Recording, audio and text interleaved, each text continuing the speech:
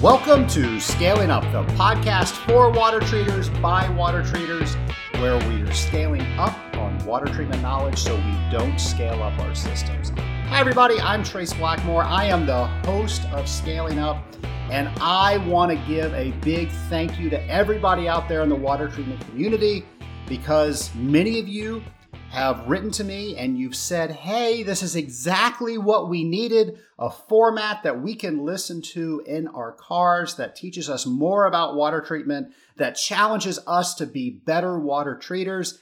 And I want to let you know I've heard that loud and clear, and I thank you for it.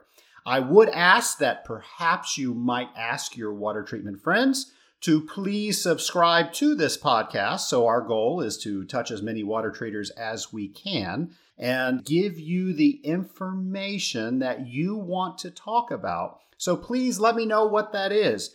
Go to scalinguph2o.com and tell me what you want to hear. Tell me what questions you have. I'm happy to answer that. And as always, I'll keep your name anonymous. And I'll even talk to the speakers that you want me to talk to. So today's show is going to be about controllers. Have you ever really thought about what a controller allows us to do? And of course, when I talk about controllers, I'm talking about the equipment that controls our programs, whether it's a boiler controller or a cooling tower controller. But we've spent all of this time sampling the makeup water, figuring how many times can we concentrate that system before we need to open up the bleed? What is our makeup going to be like? How much are we bleeding down? How are we going to feed product? What product are we going to feed? At what proportion? What biocides? All this stuff that we are designing in our systems, our controller is actually carrying out that program for us. So if you've never really thought about what a controller does, besides just sit there on our customer's wall, it allows us to go home at night. We're actually able to run a program when we are not there. That's pretty impressive. Without that, it would be a 24-hour job for us to treat that system. So we better know what our controller is capable of. And folks, let me tell you, controllers these days do so much. Back in the day, it used to be bleed and feed. When it hit a certain concentration ratio and it knew that via the conductivity, it would open up a solenoid valve and you would have two plugs hanging off of the bottom of it. You would have one that fed a pump and you would feed your inhibitor in while you were bleeding biocide out. And that was the only control that was available. Not anymore. You can do pretty much anything you can imagine. You can tie them up to the building automation systems. You can get alarms that are on your smartphone. You can tie into it on your smartphone. There's so many things that we can do that make our job easier. We're actually able to be on site via this controller when we are not on site. It's huge. So I thought the controller was such a big deal. Why not dedicate an entire show around the controller?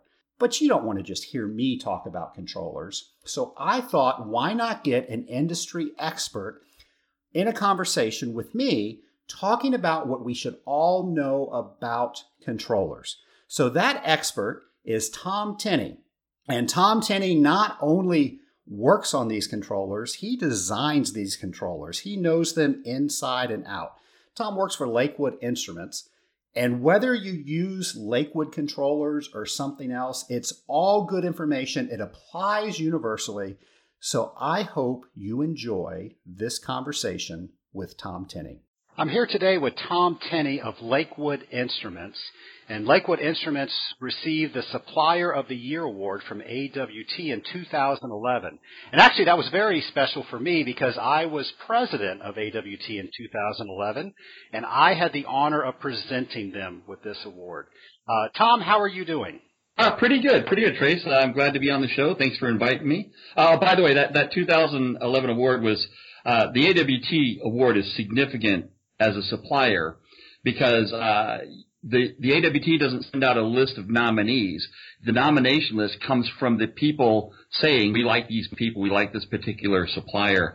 So it is really a vote from the people that are using you with no other influences. And when you win that's just huge. It's a great honor. So we were really excited about that award. Well, you guys definitely earned it. And for those of you that don't know Lakewood, incredible guys, incredible equipment, and incredible service. So Tom's a great friend of mine, and I've known Tom for years. And as hard as it is to believe, there may be one or two people out there that don't know you, Tom. So for those one or two people, do you mind telling us a little bit about yourself? No problem. So for those of you from Eastern Mongolia that haven't heard of me, I am the Director of Engineering and Sales for Lakewood Instruments, a water treatment controls company for cooling towers, boilers, and processes. We design and manufacture our own equipment here in the U.S. And I've been at this since about 95. Side story, Lakewood Instruments, small company at the time. A bunch of us knew each other from the aerospace industry. And over a very short period of time, Lakewood Instruments tapped that pool. And one time we had huge horsepower in that building. So it propelled the product line, and I was part of that incoming wave. So been at this for a while, really kind of comfortable with our instrumentation and the industry as a whole. So, Tom, confirm this rumor to be true, but I have heard that if you watch Die Hard and you're actually looking at the roof scene when Bruce Willis and Hans are on the cooling tower, if you look very closely, you can see a Lakewood controller. Is that true? That is indeed true, and my wife thought I was insane because she bought me the movies on Blu-ray for Christmas.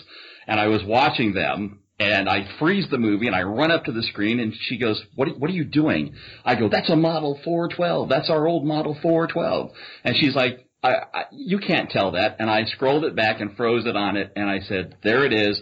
Took a picture of it. We all circulated it amongst ourselves, and it was an interesting piece. I called the building that was used as the Nakanishi Towers. And it's actually a Fox Studios building. Talked to the maintenance guy, and up until a couple of years ago, it was still there, and they finally had to upgrade it. So that controller was originally sold to them back in 1988, and was on until just a couple of years ago doing its thing. So it was very, very, very cool. We were kind of excited about it. So how about that? So I'm sure all of our viewers are going to go home and watch Die Hard just for that scene. Yeah, it takes a while, but you'll see it. The camera pans left, and there's that blue box. So. Well, Tom, can you tell us a little bit about how you got into the water treatment industry? I was an electronics guy, an aerospace industry that came to Lakewood as part of their tech service and instrumentation group, and we elevated our troubleshooting game. And we implemented a big change for the industry at the time. It used to be that when someone had a problem with a controller, the go-to move was just send them another controller. And, being from the aerospace industry, you don't do that. You figure out what the issue is. So we literally had a pallet of broken controllers, and I started testing them, and none of them were broken. And I went to the management team and said, we've got an issue here, and it isn't our controllers. The guys out in the field are changing the controller out, probably having the same problem because the problem is outside the control box. We need to refine our method over the phone. And that's what we did. And it changed how we approached customer support and changed the result for our customer because we did something no one else did, which was say, stand in front of the controller, be my hands for the next 5 minutes, and I will help you determine if it's the controller or your system. And by the way, if it's something in your system, let's walk through those one piece at a time and knock down each thing that would cause my controller to give you this errant reading or give you this issue. So, and I think the industry now does that as a whole, but when I started back in 95, we were pretty much the only ones doing that step by step. And throwing up the roadblock and saying, I'm not going to just arbitrarily send you another controller, that was a huge philosophical change. But I think in the end, the industry won because we did that. Well, that's actually a great lead into one of my first questions. With, Tom is one of the trainers at AWT's technical training seminars. And Tom does a great job during our breakout session. Not to say you don't do a great job during the lecture part of our session as well, but during the breakout part of the session, Tom actually shows you how to troubleshoot a controller. And something that he does that I think is good for any water treater are some top tips on what you need to know in order to troubleshoot a controller before you call in to customer service. Or, what do you need to know so it's going to save you a trip from coming back out there? So, Tom, do you mind telling us some of your troubleshooting tips and what everybody should know who's listening to this program? What the most common issues are that they can probably fix themselves if they know how to do it? Yeah, thanks, Trace. I think it behooves everybody to understand what's going on, first of all, with like as an example, we'll use conductivity.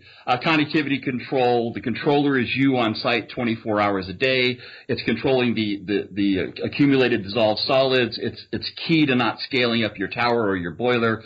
So it operating correctly, reading correctly, and reacting correctly is the key to your success.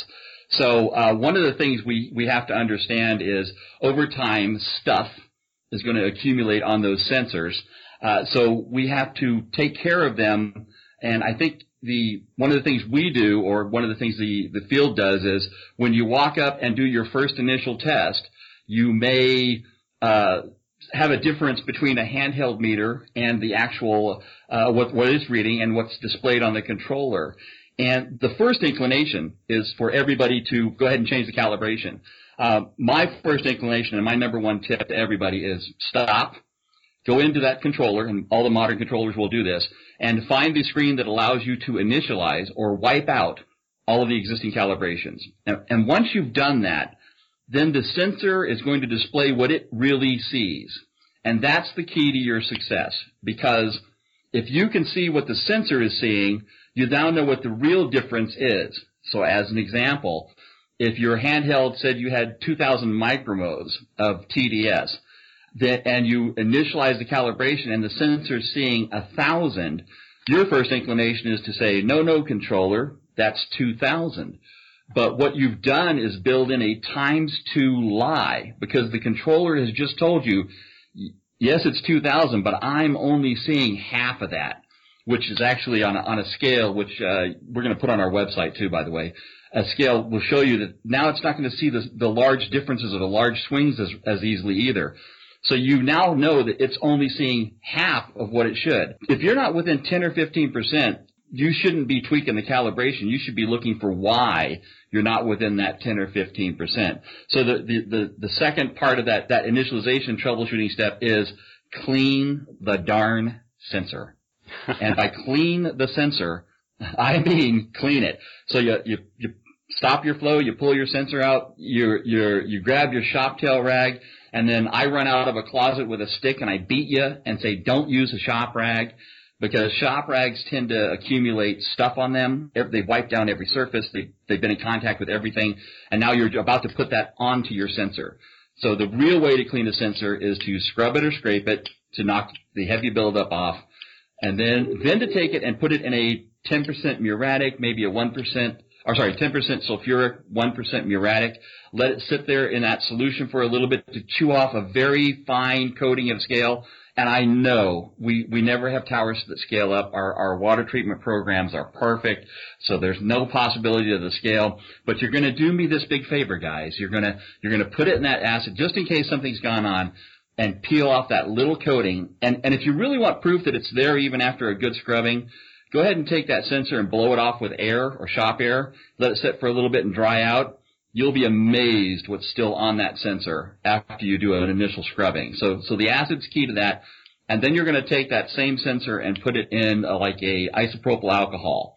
And the reason you want to do that is that will cut off any oils or greases that accumulated. And those are insulators, and they're really bad for my tips. At that point, you have a really honest-to-God clean sensor, and you'll put that back in the system, and I'll bet you're a lot closer to your original reading than you were initially. And at that point, that's when you can actually do a slight shift in the calibration by entering a new number versus going ahead and arbitrarily entering a big change. And Trace, we see this a lot on boilers where in a boiler situation, there's actually steam at the sensor. They've read it with their handheld. They say, hey, it's 3,000 micromos. The sensor's reading 0, and they're forcing it, telling it now, 0 micromos. You're not even contacting water. You're contacting stream. That's equal to 3,000 micromos. And just imagine the confusion that causes in the controller when it actually gets a little water across its tip. It doesn't know how to read it. That water appears huge to it, and it's time to blow down like crazy. Tom, is it safe to say that most water treaters don't know that they need to clean the probe? They simply go in and they calibrate or recalibrate every single time? I think they know, but I think that it tends to be a time issue or I guess I can get away with this, or I could punch in a new number, so that's okay, right? I mean, from an equipment standpoint, I want to say pull it out and clean it every month. My God, it is really you and doing this important thing when you're gone, and it needs a little TLC. From a boiler standpoint, a couple of times a season, get it out of there, get it cleaned up.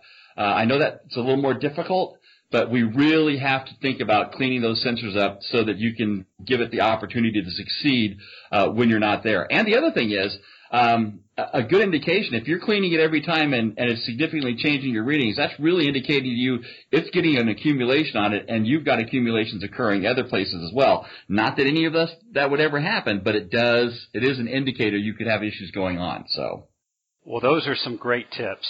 Anything else you can share with us? Paperclip. It sounds ridiculous, but my favorite troubleshooting tool when I travel is a paperclip, and here's why. I can use a paperclip across contacts for a flow switch and simulate a closure. I can use a paperclip across the contacts where a water meter would land and simulate a water meter contact. I can use a paperclip and bridge it across where the sensor tips are and make my readings shoot up. It's just a great quick check tool for all that low voltage stuff. So paperclip in hand, you can actually do a lot of troubleshooting. And the second part of that conversation is, while you've got the paperclip, you may not know what to do with it. Really what I'm saying is, while you're in front of the controller with these tools, you can go ahead and call us or call the factory and let us troubleshoot with you while you're there. I know a lot of you are being trained now to call and leave a message and remember where you were at, and then you have this offline conversation so that the next time that you're at site, you can do this one more test and then have an offline conversation. I think that's a ridiculous way to run a business model. And I think that what you have to do when you're on site is say, I've got this opportunity to get the expert on the phone, have him walk me through the equipment, and then help me make a determination if it's not the equipment. And the only way you can do that is live time, and being close to the installation is the right way to do it. Don't wait till you get home to call us. Don't wait until you're driving away from the site to call us. Find a place that doesn't have a dead zone or too much noise, and let us work with you guys and get these issues resolved. And 99% of them are just a systemic change, a slight alteration, nothing to do with a failure. But let us get you walk through that so you can walk away confidently and know that equipment is taken care of you once you've left the site. Well, great advice. Well, in addition to a paperclip, what else should people carry with them? I know electricals are a scary little thing, guys, and we tend to be chemists and think about things from a mechanical or a plumbing standpoint, but we have to learn to be electricians as well, at least to an extent. So I'm going to say you really need a multimeter, and you need to understand some of the functions of it so that you can measure the voltage output of a plug to make sure you've got power coming out there. You can measure across a fuse to see if the fuse has popped, if it's blown. Also, you can measure for your lower voltage DC measurements. The DC part of each circuit powers all those outside devices, and understanding that that's there, you have to use a multimeter to do that. The other thing we've come up with is some of these multimeters have the ability to measure what we call frequency, hertz. 60 hertz power comes out of your house. So the hertz is the frequency. And by using that function, we can determine if paddle wheel water meters are functioning correctly and giving you the correct output over time. So get a multimeter. I don't care if it's a $5 multimeter with just volts and ohms on it, or if it's a nice Fluke or one of the fancier meters that has hertz and frequency capability. Get a multimeter, learn to use it, and I'm telling you what, if you call Lakewood and you've got a multimeter and you say, I know nothing about this, can you tell me what to do with it? We will walk you through the settings on it and what they mean and what they can do for you, so you don't have to be an electrical engineer, But by having that meter in hand and understanding some of the basic settings, we go back to that me having you troubleshoot on site, and I can say, put this lead here, what's it say? Okay, the real problem is the building management system is trashing my controller, so you need, and here's your proof to the customer, show him that. Or, yeah, you've got plenty of voltage out, but the pump's not working, but you've got the voltage out. So you have a problem in the pump. By having that multimeter, you're doing the test I would do if I was standing there. Even if you don't understand all the intricacies of the device, I can have you get it set up to where we can do the troubleshooting. So it is a tool that you're going to need for the future. And I think one of the last things, especially with the modern controller, is you need to have an Ethernet cable. And here's why. So many of these controllers are now Internet, Ethernet capable. And that cable, especially one that's out in the sun and so forth, can get a little dinged up. And one of your troubleshooting steps may be swap the cable out. So having a working Ethernet cable may save you a lot of hassle. And if you swap the cable out with a known cable, you can then go to their IT guy if it's still not doing its thing and say, hey, it's not the controller, it's not the cable, it's something you've done, buddy. And in the few years we've been doing Ethernet connectivity, intranet and intranet connectivity, IT people are not our friends. They are not the controller guy's friend. They are not the field man's friend, because they do a lot of crazy stuff to mess us up.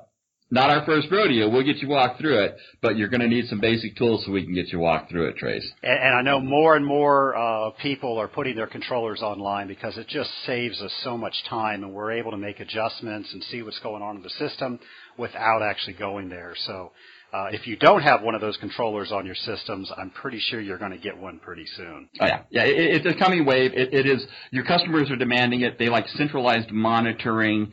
You as a water treater professional, it is a great tool for you to optimize your time usage. It's out there. It's here to stay, and we better get comfortable with being able to troubleshoot and support them. So, Tom, one of the things that you do very well at the AWT training is you teach people how to properly diagnose why a fuse is blowing a certain relay. I think that's a fantastic tip for everybody to know. Would you mind sharing that with our audience? Oh, sure. Yeah, it's one of my favorite analogies or steps. When you've blown a fuse on a controller, you're going to use 3 fuses to fix it, and here's why. You're going to bring the properly sized and properly rated fuses to the site. And let's back up half a second and say all of your equipment, be it pumps, be it controllers, being it integrated devices, anything that's got a fuse on it, you need to pull that fuse out and look at the voltage and amperage rating, write it down, get online, and buy a little box of those fuses and throw them in your tool bag. Every piece of equipment. It isn't like the old days where we could run down to Radio Shack and get that kind of fuse. The hardware stores aren't carrying them as often now. Radio Shack has disappeared. So you need to have those fuses in hand, and every time you troubleshoot a fuse, you're going to need 3. And here's why. The first fuse is you go up there and you replace the fuse that blew, but before you turn anything on, you're going to unplug everything on the controller, meaning all of the high voltage stuff, the 110 stuff, unplug it. All of the stuff down the right side, those typically have removable plugs, your low voltage stuff, your water meters, your flow switches, your sensors. Unplug all that stuff so it's just the controller, no integration at all, just the controller. Power it up. Fuse doesn't pop. Okay, it's not the controller then. Step number 2, start putting in on your low voltage stuff one at a time. As you put on these low voltage devices, if it pops the fuse, the thing you just put on, that's your problem. Typically we find that that's the water meters that are drawing a little juice, or the 4 to 20 milliamp output going to a building management system. So that's popped the fuse. Now, you're going to pull that thing off, you're going to mark it and say, don't install this needs troubleshooting, and you're going to put the next fuse back in so you're back up and running. So now you've used 2 fuses. Here's why I say it's the 3rd fuse. The customer site's going to come up and go, oh, there's nothing wrong with that, and you're going to have to demonstrate it one more time by plugging it in, popping the fuse, pulling it off, and replacing the fuse. There's your 3rd fuse. So you're going to need 3 fuses almost every time to do this basic popping fuse troubleshooting. And I will caveat this one more step. In our baseline controllers, we actually have 2 fuses per controller. One's a low voltage fuse, a low amperage, 100 milliamp. That's for all the control circuitry. And one of them is a 10 amp, and that's for all the pumps. So by distinguishing which one blew, you may have the origin of your problem pretty quickly. As an example, if the low voltage one isn't blown, but the 10 amp to the pumps are blown, then probably an accessory device, blow down valve or pump, is popping it. And the same troubleshooting steps are required. You unplug all the devices, you power it up, it doesn't pop. You plug in the devices, they don't pop. Then you power each device on one at a time until it pops. One of them is going to pop, pull that bad boy out, mark it, don't install it again until it's fixed. So that's kind of my philosophy about fused troubleshooting. But again, I will say it again, every piece of equipment you touch or you're responsible for, if it's got a fuse, it behooves you to find out the rating on that fuse, the style of that fuse, and put a little bag of them. They're $5 for a set. Put that in your kit because you're going to need them at some point in time. I don't care how long you've been in the water treatment industry, that is a great tip. And that $5 bag of fuses could possibly save you an entire day of service. So that's well worth its weight in gold, I would say. All right, Tom, those are some great troubleshooting tips. And for those of you keeping track, that we need to have a paper clip in our tool bag, a bag of fuses in our tool bag, and a multimeter. Anything else we need to keep in there? One of the last things, and I know it's kind of an off thing, not readily accessible, but what we call a decade box. What it is it's got a bunch of ohm values, ohms being resistance, and every conductivity sensor, conductance is the inverse of resistance. Resistance is measured in ohms. By having that decade box from any of the manufacturers, you can get an equivalency chart. A certain amount of resistance across probe tips equals a certain amount of conductivity. And it's really cool to use that decade box for troubleshooting because if you dial in a specific number, 2,000 micromhos, which may equal, let's say, 200 ohms of resistance, and you walk away from the controller and come back in 20 minutes and it's dead nuts on, that kind of tells you that the controller is ready to read. But if the controller is wandering around with a fixed value resistor, hey, there's a problem inside the controller versus outside in the system. We Lakewood actually include a little simulator with some fixed value resistors in our Easy Service Kit, which is kind of handy to use. And sometimes it's compatible with other manufacturers, but regardless, if you're using another manufacturer's controllers, getting that decade box, that ability to dial in resistance values and scale it, go low, mid, and high with resistance values, and then see those reactions on the screen, that's really a big deal. That's an easy troubleshooting tip and a great walk-away tip for if you're going to go to lunch and come back and make sure that things are nice and steady while you're not around. Well, Tom, would you say that a lot of the problems we as water treaters face are due to the way that they were originally installed? I think that's some of it. It's real indicative on a boiler system. The cooling tower, it can be. Let me kind of. One of our big issues is outside of the box, outside of the sensor, is aeration in the water. And people go, aeration, you're crazy. No, I'm not crazy. We've run tests on this. We've simulated it. We've injected air into the system. What happens is, let's say I've got a cooling tower set up, a controller set up, and I've got block valves, incoming block valves, on and off valves to cut off the flow. And by the way, if you don't install them during the initial installation, you'll install them later. Because you got to have those block valves to cut off the flow and the back drain for when you want to remove the sensors and stuff for maintenance. So I've got these two block valves, an incoming one and an exit one. I always say, incoming valve wide open, exit valve, you can use it to kind of neck off your flow. If I have my incoming valve partially open, I have a vortex formed on the backside of that valve, and that vortex causes aeration. Aeration in the water is not like fish tanky bubbles. It's where the water becomes aerated enough that the value of the water going through my sensor tips is changed because it has a more insular quality. I can't conduct electricity through air, and now I've injected air into the water. That lowers my reading. So having an insulation, the aeration, or allows aeration to form and come through across my sensor tip is a problem. It can be caused by a half-open valve. It can be caused by having 75 bends in the pipe from the draw point to the exit point. It can be caused by your main pump, your recirc pump, cavitating a whole bunch. It can be caused by a really clogged up Y strainer. That'll lower my reading. So these are, that aeration is inconsistent. It happens at odd times. It happens under loading, and it's something you have to take into account when you're installing the system. And we were just at a site where they ran it through pipe that was 1 inch to 3/4 inch to 1 inch. Well, that's an orifice, basically. That's aeration. Half-open valves, some kind of goofy, weird filter, up through a coupon rack that was all sized differently. By the time it hit my sensor, it was just agitated, aerated water. We pulled the sensor out of the system, put it in a cup of water, nice and steady, read where it was supposed to, put it back in the system, turn the water on, drop like a rock. There's your proof. And by the time they got done, they gave me a nice straight run into my sensor and then put all the other stuff afterwards. My reading steadied out. They were really happy with it after that. So that's part of that installation procedure on the cooling tower.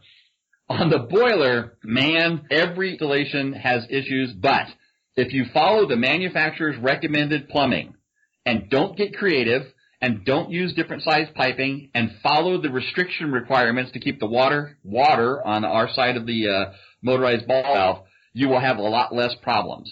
So a majority of our issues are where someone calls up and says, hey, I'm chasing calibration. It never seems to control.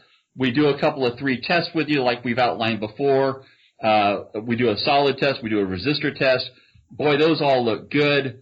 But is your plumbing like our drawing? And invariably the guy will say, yeah, exactly. Well, except for this one part. And the except for this one part is 99% of the time the problem. They've gotten cute. They went up when they should have gone down. They went small when they should have stayed the same size. They've got 17 valves open that tweak and twirl. They mounted our sensor vertically instead of horizontally at the bottom of a run. They didn't follow the plumbing direction. And my first conversation with you is going to be, when you get the plumbing like our drawing, we can help you troubleshoot. And until then, it's really it's a crapshoot about whether we're going to solve the problem, because what's introducing the issue, whether it's the plumbing or the setup or the controller at that point. So getting the plumbing right in a boiler situation is absolutely key, and follow the manufacturer's recommended plumbing setup and hand it to that plumbing guy and say, follow this. And if he tries to get cute, beat him with a hammer and say, put it like this drawing, because it's got to be like it's got to be. And Tom, that brings up an interesting point, because a lot of our listeners are relatively new to the water treatment industry. So they're going up, maybe being in the business less than a year, and they're talking to this pipe fitter who's been doing this for 30-something years, and he can't be taught anything else new. What advice would you give to that new water treater when they're trying to have that conversation with that pipe fitter? Well, first of all, you can get us on the phone, and we will fax and email and text them the drawing, and we will be your expert, because we've been doing this a while, so we really kind of do know what our equipment does, and we will say things like, no, it has to be like this, and anything else is a failure. And the guy, even though you may have 2 years experience, the guy on the phone with you, specifically myself or Paul or one of the other guys, has 15 to 20 years experience. Now, the other thing we did in our new controllers is we included a color picture in the screen. So for the young water treater on that, he just goes to our little documentation section, pulls it up on the screen, and he can just sit there and point at that and doesn't really have to say much.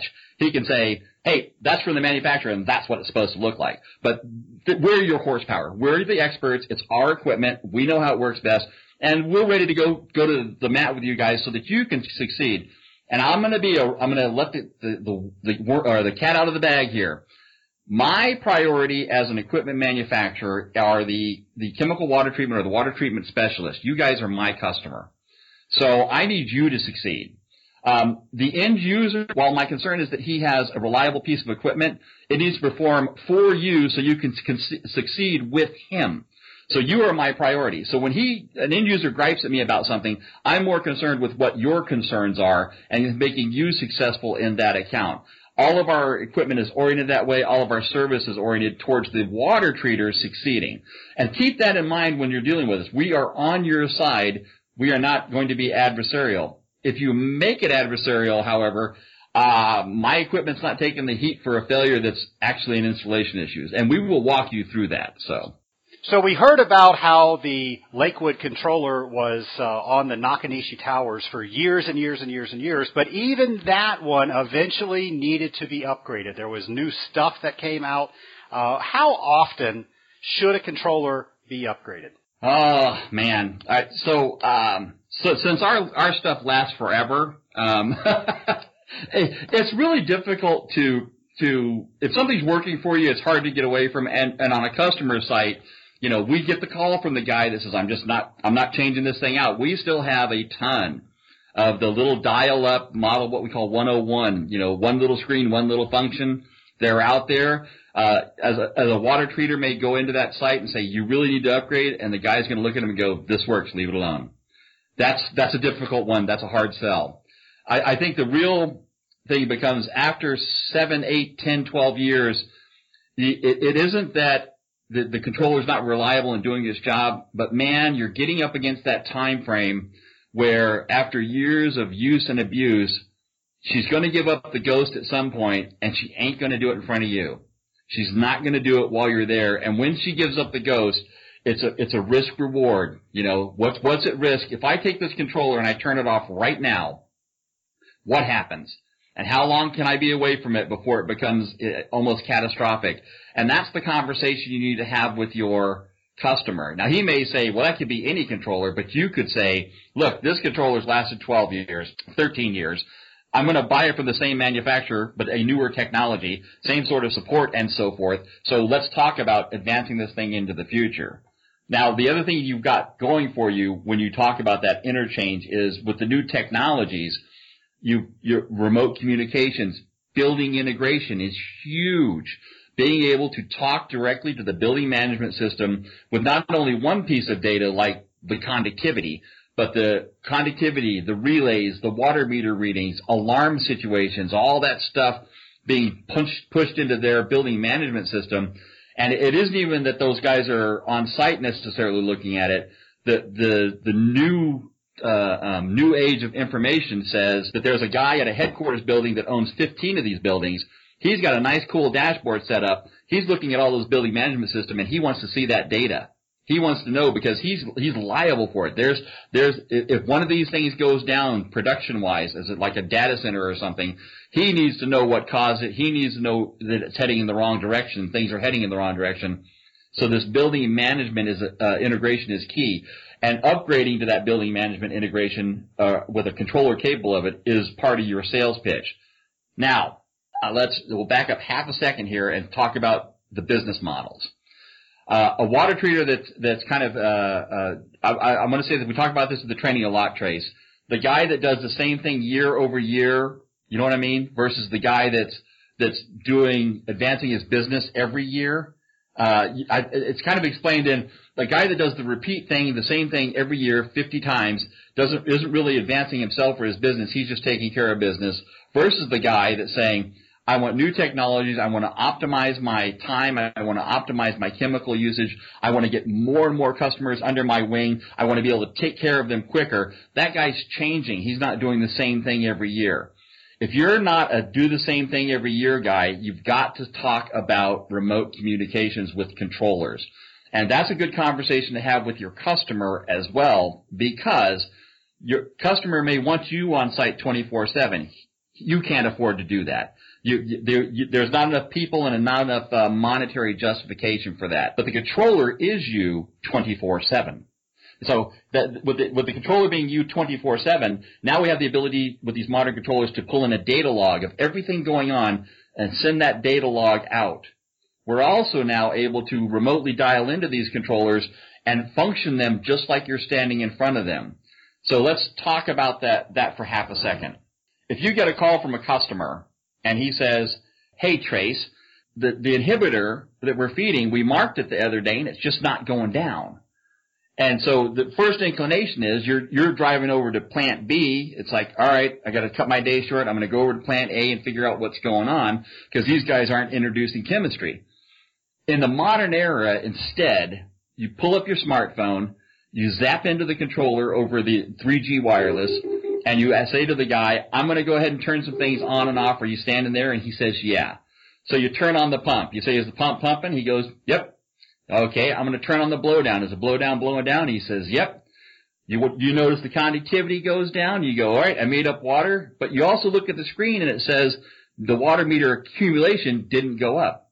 So you let it run for a minute more and you go, okay, buddy, here's what I think's going on. I think we got something wrong with our water meter. Since I was feeding chemistry based on a water meter accumulation, what I'm going to do, I'm going to alter the setting. I'm going to feed it based on time instead. I'm going to give it a little extra juice. I tell you what, next Thursday when I come out there on my regular visit, I'll bring a water meter with me. We'll get you back up and running. Now, what did that technology just do for you? It lets you keep your day. It lets you stay on target with your current workload. And when you show your customer that you took care of remotely, you're going to have the right part in your hand to keep him going. And as far as that customer is concerned, he's satisfied because he's up and running and you didn't have to make your trip out there. You took care of him in minutes instead of hours. And now you're going to come out and service him correctly later. That's where this new technology comes in for the chemical water treatment specialist. We are going to let you optimize your time, respond accordingly, remotely access the controllers to make adjustments and tweaks and make valid decisions about how to continue on with your business that day. That's where we're at, Trace. Yeah, it's fascinating what you can do now that you couldn't do years ago. In fact, some of my friends in AWT that are up in New York, they couldn't run their programs with the Legionella laws that they have up there without remote control. So again, if you don't have this kind of capability on your accounts, it's coming. Yep, it is. And we've actually dealt with some smaller water treaters, and they won't go into an account where they can't do this. They just start with, we're going to install this controller. Yeah, it's a little more expensive, but this is what we're going to be. And if the customer fed back to them, well, we don't really want to start there, the water treater says, well, we're not a good match because this is my business model. This is how I support you best by having this remote access. And if we can't start there, then we're destined for failure right off the bat. So, let me know when you're ready to play my game the way it needs to be played, and I'll help you. I'll support you.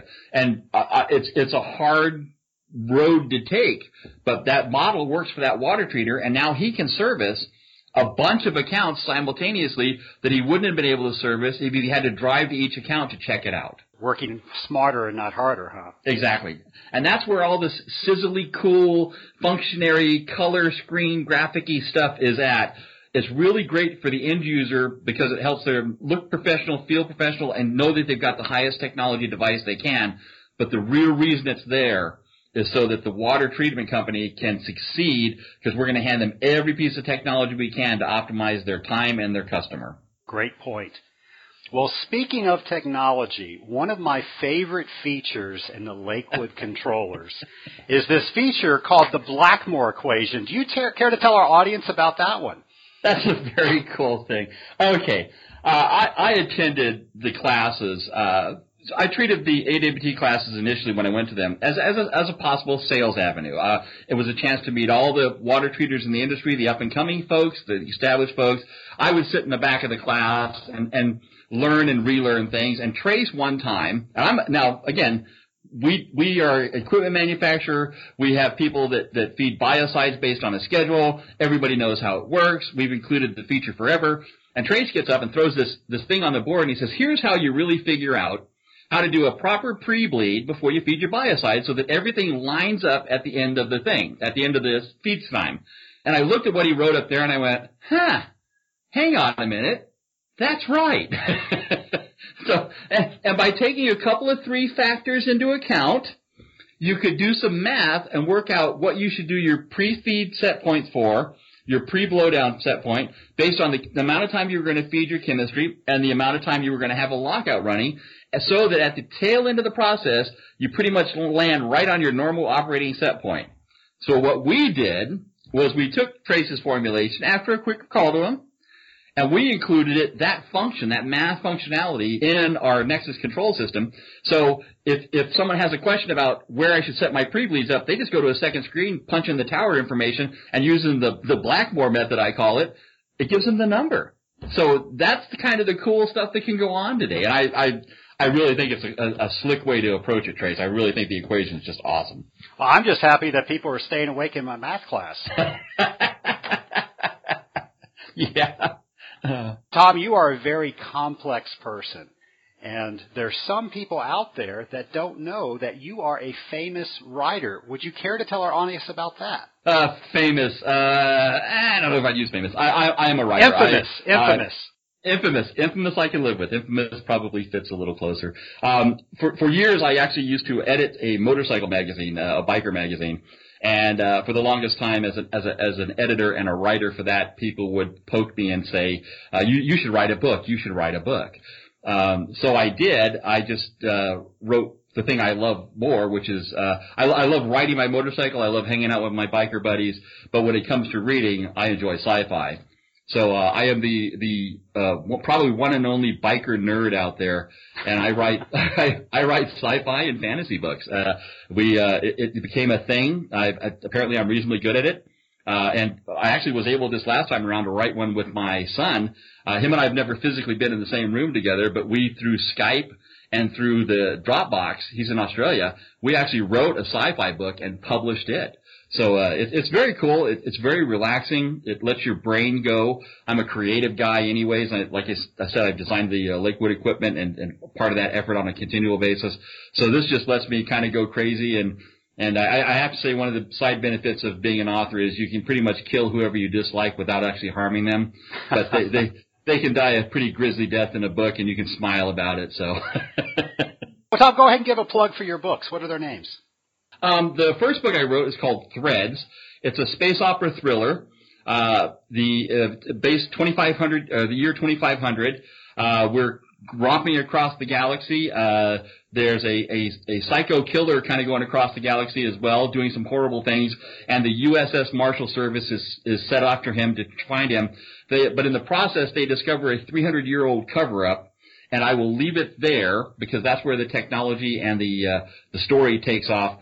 The one thing I will say about this book is that halfway through the book, when you think you've got it dialed in, it all gets turned on its head, and you call me a very bad name as you're reading it because you have to go back and read some other parts in the book to make sure I didn't cheat, and I didn't. But it's a very, very cool book as for my first effort. It's about 500 pages, so it's a thick read, what they call space opera. And then Blood of Invidia, the one I wrote with my son, that's aliens, vampires, and werewolves. Oh my! We took the genre of paranormal horror and we made them alien species instead of your undead thing. And we start with a race of Invidians, vampires that conquered the galaxy years and years ago, and then they disappear. And then one of them reappears on Earth, and we pick up the story from there. And it was exciting and fun to work with my son on it. It's a really unique twist on the genre, and it's going to be actually a series of books. So kind of excited about it. We have a lot of newer water treaters that listen to our show. Is there any advice that you could give them to help them starting out? I'm going to say use the tools and use the manufacturers for your success. Whether it's the pump manufacturers, talking to them and understanding the equipment, the equipment manufacturers. The AWT is a great resource. Getting on listserv is a great resource. There are a ton of tools and a ton of people that are willing to step up behind you and help you succeed and be a better water treater and have a better understanding of the tools that we're giving you. So that's kind of the first thing I'd say. And the other thing I'd say is make sure your customer sees you every time. I know that that's kind of a side piece of advice, but if you've been to the site, done your thing, and left, and you didn't interact with a customer, I think you messed up. I think you need to shake hands, you need to walk around, and on every site visit, make sure your customer sees you and you interact with them so that they know you were there taking care of them and they had an opportunity to tell you about something that was going on, right or wrong. So that's don't be in a hurry, don't be introverted, be outgoing with your customers and be ready to use the resources that are available to you. Just grab them up and you learn, so. It's great advice. And folks, I'm here to tell you, if you're not talking to your customers, somebody else is. Oh, yeah. So I like to end each interview with kind of a bonus question, just to try to get a little bit more insight into who our guest actually is. So are you ready for this bonus question? Sure. All right. So if you could have a conversation with anyone throughout history, who would it be and why? Man, Boy, there's some low-lying fruit in there, but I think that a lot of the people I would talk to, autobiographies and stuff, kind of let it out. I think the one that I probably would be the most interested in, I'd like to sit down with Ben Franklin. I think a conversation with that guy at the time when he was integral to the birth of the country, but also somewhat of an inventor, a little bit of a ladies' man, and the political intrigue that he was part of, I think that would just be an excellent conversation. Plus, I bet tossing back a few with Ben would just be an awesome experience. I think that's probably who I would have the most relevant conversation with, where they wouldn't be talking. I mean, having a conversation with Stephen Hawking would be great, except be talking a mile over your head, and then talking to Attila the Hun would be pretty much about moving things around on the map and who you were going to kill next. So I think Ben Franklin would be an awesome person to have a conversation with. Well, Tom, one thing's for sure, and you are an awesome person to have a conversation with. I really appreciate you coming on the show. Incredible advice and tips. Honestly, I think if we have you back, you probably have a lot more that you haven't given us. Would you mind coming back at a later show? Absolutely, and I hope that anybody that listens to the show probably emails you any questions.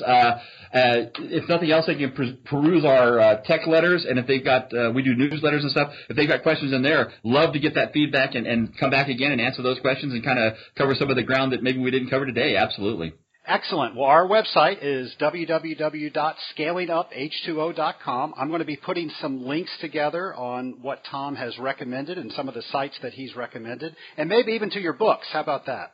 Oh, that'd be awesome, sir. I'd appreciate that.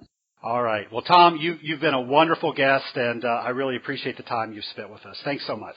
Thanks, Trace. I appreciate it, and much success on this. I really like the format. Well, how great is that? We have people that take time out of their day to come spend a little bit of time with us to make us understand something better. So thanks, Tom, for doing that. And you better believe I'm going to have Tom back to tell us about some more tips and tricks that are going to make our lives a little bit easier.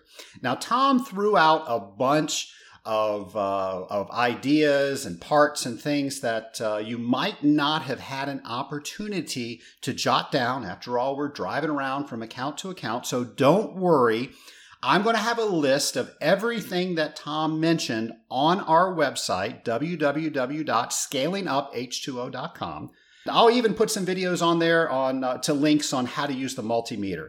And I'll share with you the multimeter that we use here as a company. Nothing really fancy about it. It's fairly inexpensive, but we had some good success. So all of those things I want to put on the website so you don't have to worry about finding them. If not, it's a good starting point for you to start to build your toolkit. So you have everything you need right there when you're performing the service, and you don't have to come back later. What a great tip to have some of these things in your tool bag so you can call the representative or customer service right there on the spot and get an answer before you even leave. If we didn't have to go back to accounts, how much time would that save us? That's all going to be on the website. So please, after you've checked out all those notes on the site, please go over to the show ideas page and let me know what you want to talk about next week, what type of questions you might have. Remember, I'm never going to tell your name over the air, so you don't have to worry about being embarrassed. I have asked so many questions that I'm glad I asked, even though there was a risk of me being embarrassed by asking them. I might even tell some of those stories sometimes. Those were interesting. But I was better for it. You don't have to worry about that. I'm not going to use your name on the air. Let me know what questions you have. I'll get them answered.